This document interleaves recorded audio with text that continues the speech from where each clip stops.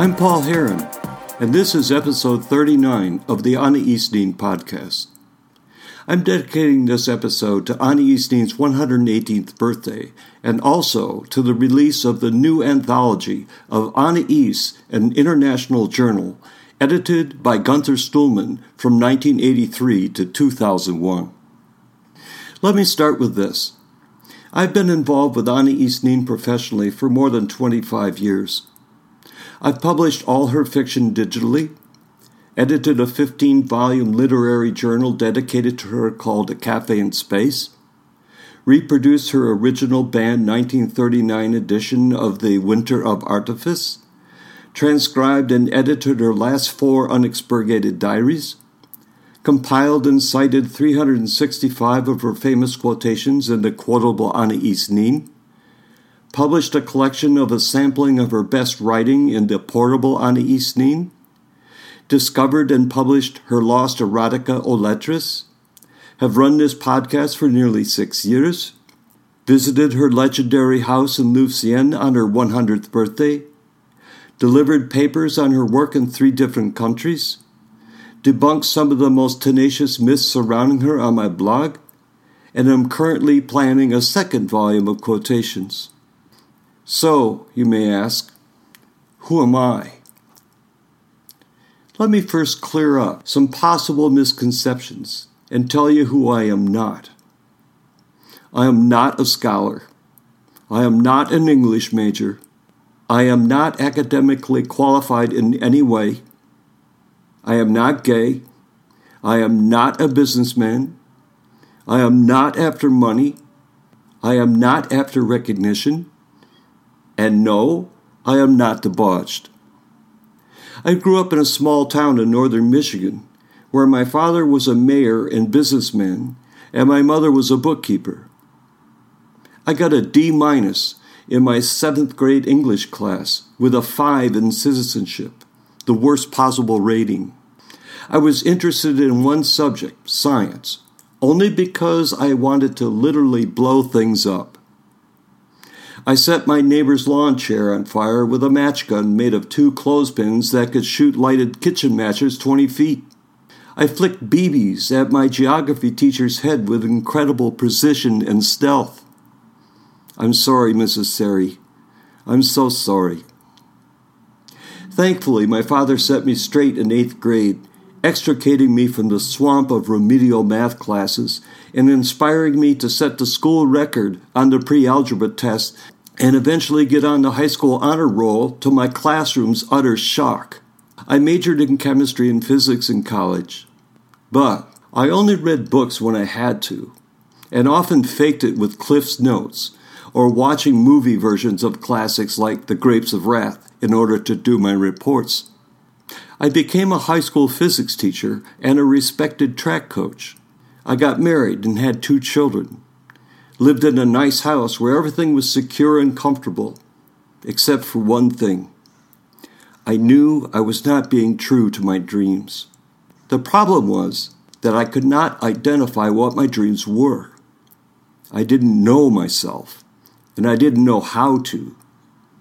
I didn't know what introspection was. Underneath all the trappings of a comfortable bourgeois life, I was secretly miserable, hungering for something I could not articulate. I sought answers in drugs and rock and roll, and later on punk music. Writing and performing punk was the closest I had become to what I thought was my true self.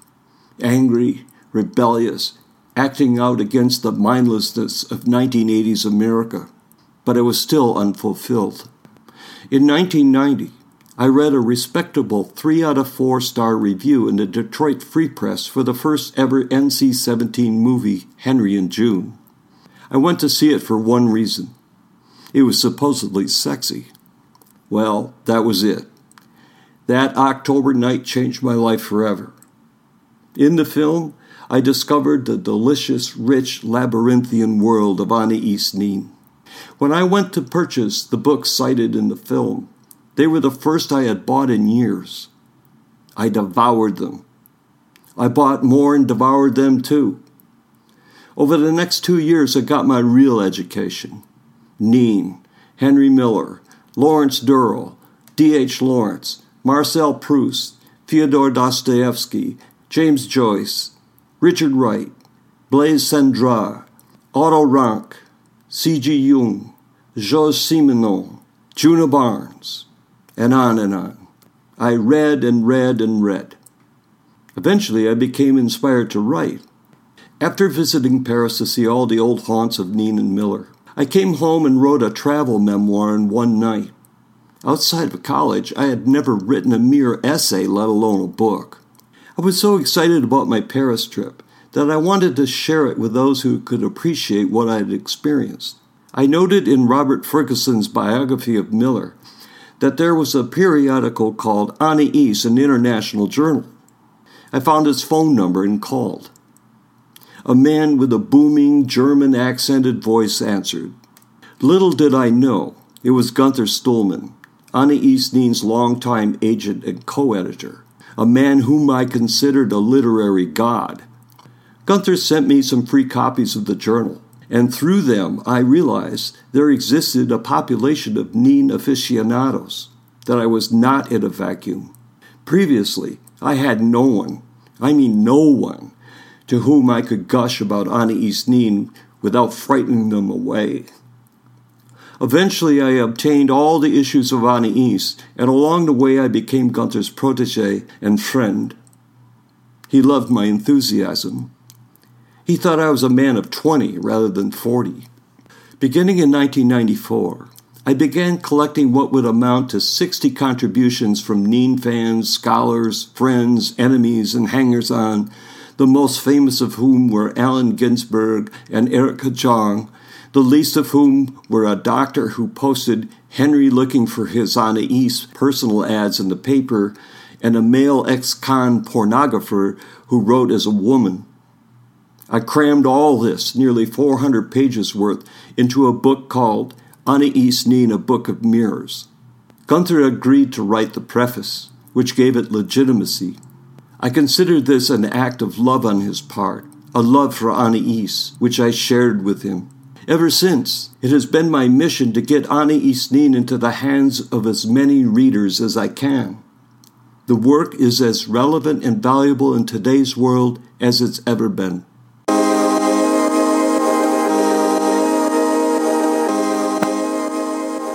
About Gunther Stuhlmann.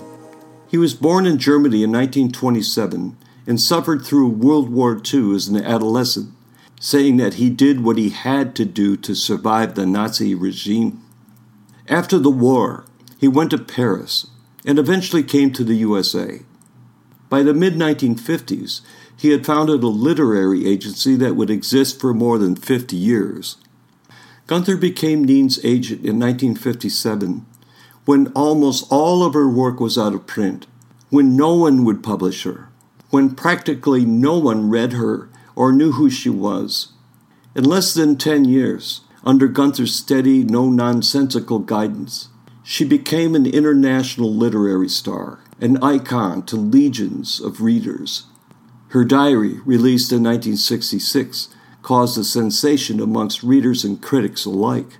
Many of the critics who had panned her fiction or refused to review her at all were suddenly singing her praises.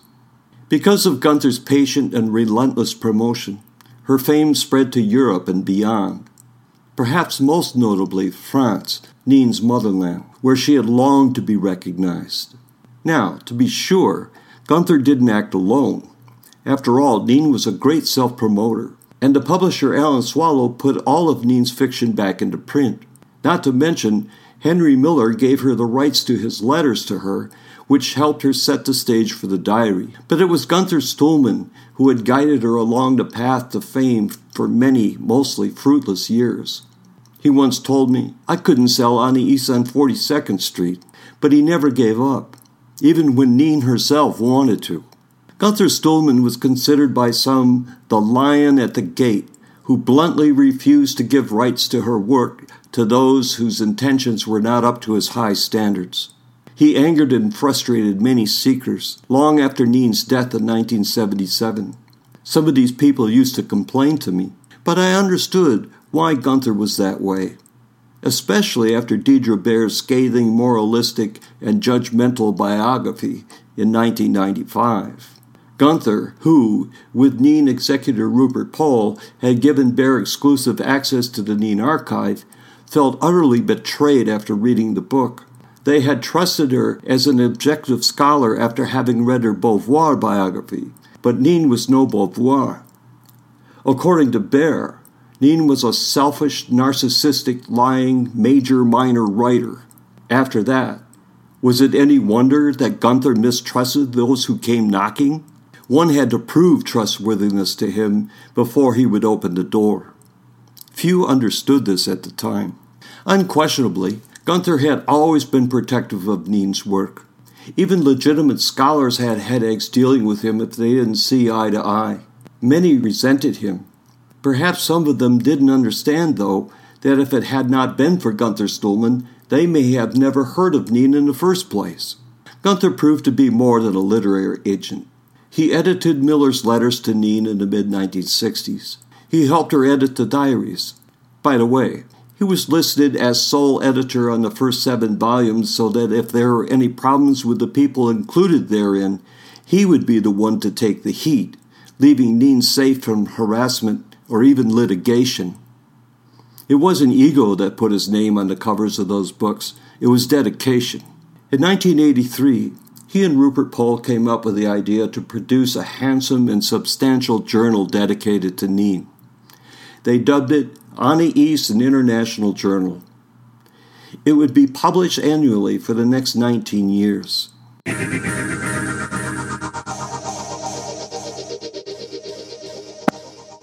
One of my dreams was to one day be published in Anais Nin International Journal, to write something worthy of Gunther's critical eyes. In 1997, I submitted an article called The Most Personal of Writers, which was about the difficulty of criticizing Nin academically. I knew more than one scholar who had expressed frustration at trying to capture Nin's free and soaring spirit within the confines of academic literary criticism. My point was that the two languages, one completely unbound, the other largely constricted, were incompatible. Gunther accepted my article, and nothing I had done in literature to that point satisfied me more. In the summer of 1998, I went to visit a friend in Connecticut, someone who had been planning to write about the elusive June Miller, Henry's wife. I was going to help her with the book and with her fiction. I suggested that we meet Gunther while I was there, intending to drive to his place in Massachusetts. Instead, Gunther offered to drive down with his wife Barbara and have lunch with us. On a sunny, warm day, we met at a restaurant with outdoor seating on the bank of a stream. Gunther was dressed as though he had just come from his garden, with jeans and a denim shirt, tall, jovial, with a resonant voice and a huge personality. Barbara, who was younger than Gunther, came in a summer top and skirt, her hair blonde and a little wild, very lovely. They seemed perfect together, complementing each other. His was the dominant personality. Hers was the supportive, nurturing one. Gunther came bearing gifts. Out of a cloth bag, he handed me a copy of a new book, Arrows of Longing, the letters between Anais Nin and Felix Pollock. To my friend, he gave a copy of the journal containing my first article. It was a special moment. We drank copious amounts of wine. We came back to my friend's house and continued the wine and conversation. At one point, Gunther burst into a French drinking song about a tortue, or turtle. His blue eyes were twinkling and smiling. We talked about the art of editing. He gave me advice I've never forgotten.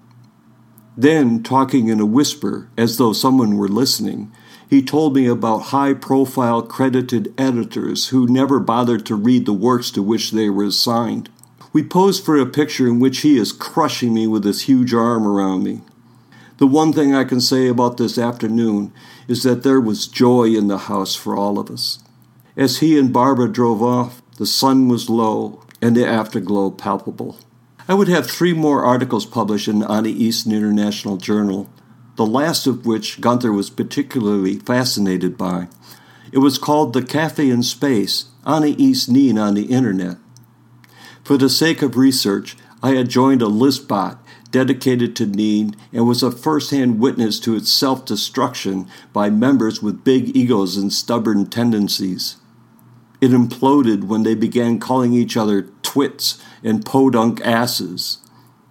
That year, 2000, my wife and I drove to Beckett, Massachusetts to visit Gunther and Barbara at their home in the Berkshires, a home they had built themselves during the mid-1970s after they had had their fill of New York City.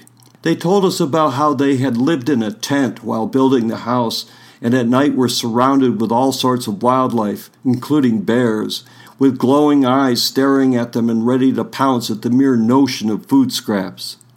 Their house was big, spacious, and well-crafted. It was filled with African art, a passion of Gunther's. His knowledge of the art was vast and deep. He even wrote articles about it in the local art magazine, The Artful Mind. Barbara later gave me a photo of Gunther dressed in traditional African garb. The meals were a delight. Good food, good wines, stories, laughter. We spent 2 days visiting. When it was over, outside in the dark, Gunther hugged me and, with tears in his eyes, said goodbye. I was stunned by his emotion, something he rarely displayed. Maybe it was a premonition. A little more than a year later, he died from leukemia.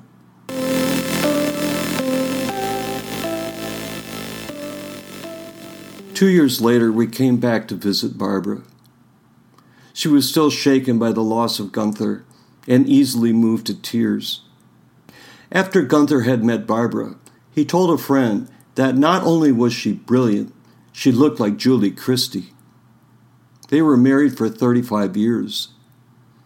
They were also partners in a literary agency, which continued to represent new and promising authors such as Richard Powers. And she helped him with the journal, too. In each issue of the journal, Gunther acknowledged her by her maiden name, Barbara Ward. Now she was alone in a house filled with Gunther's files, books, art, and still echoing spirit.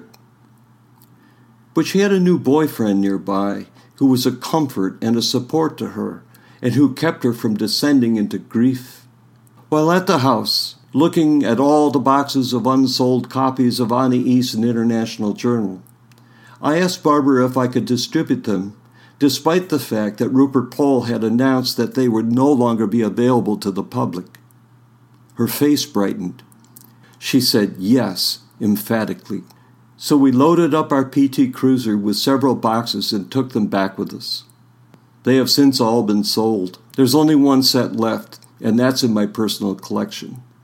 And now, some 15 years later, Benjamin Franklin V, the venerable Nin scholar with whom I've worked on several projects, has collaborated with me on an anthology of Gunther's journal.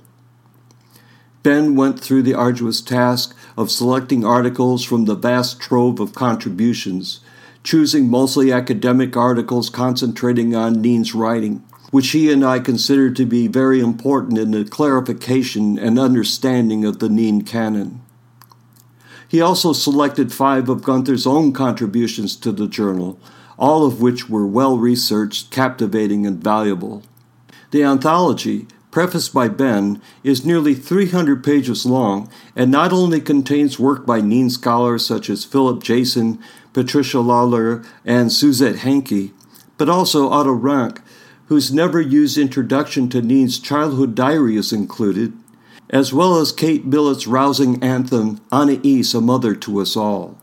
We have reproduced all of the photos from the original journal and have included an index of every article contained in the entire 19-volume set.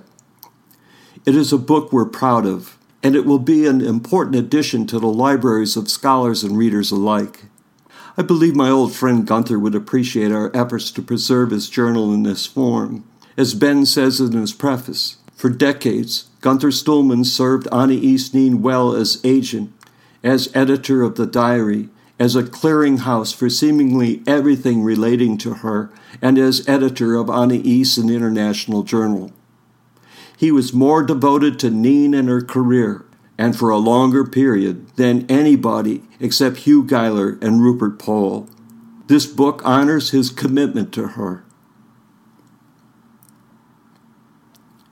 You can order the anthology of Anais Nin International Journal through Amazon.com and most other online vendors. This has been the Anais Nin Podcast. Thanks for listening. Until the next time.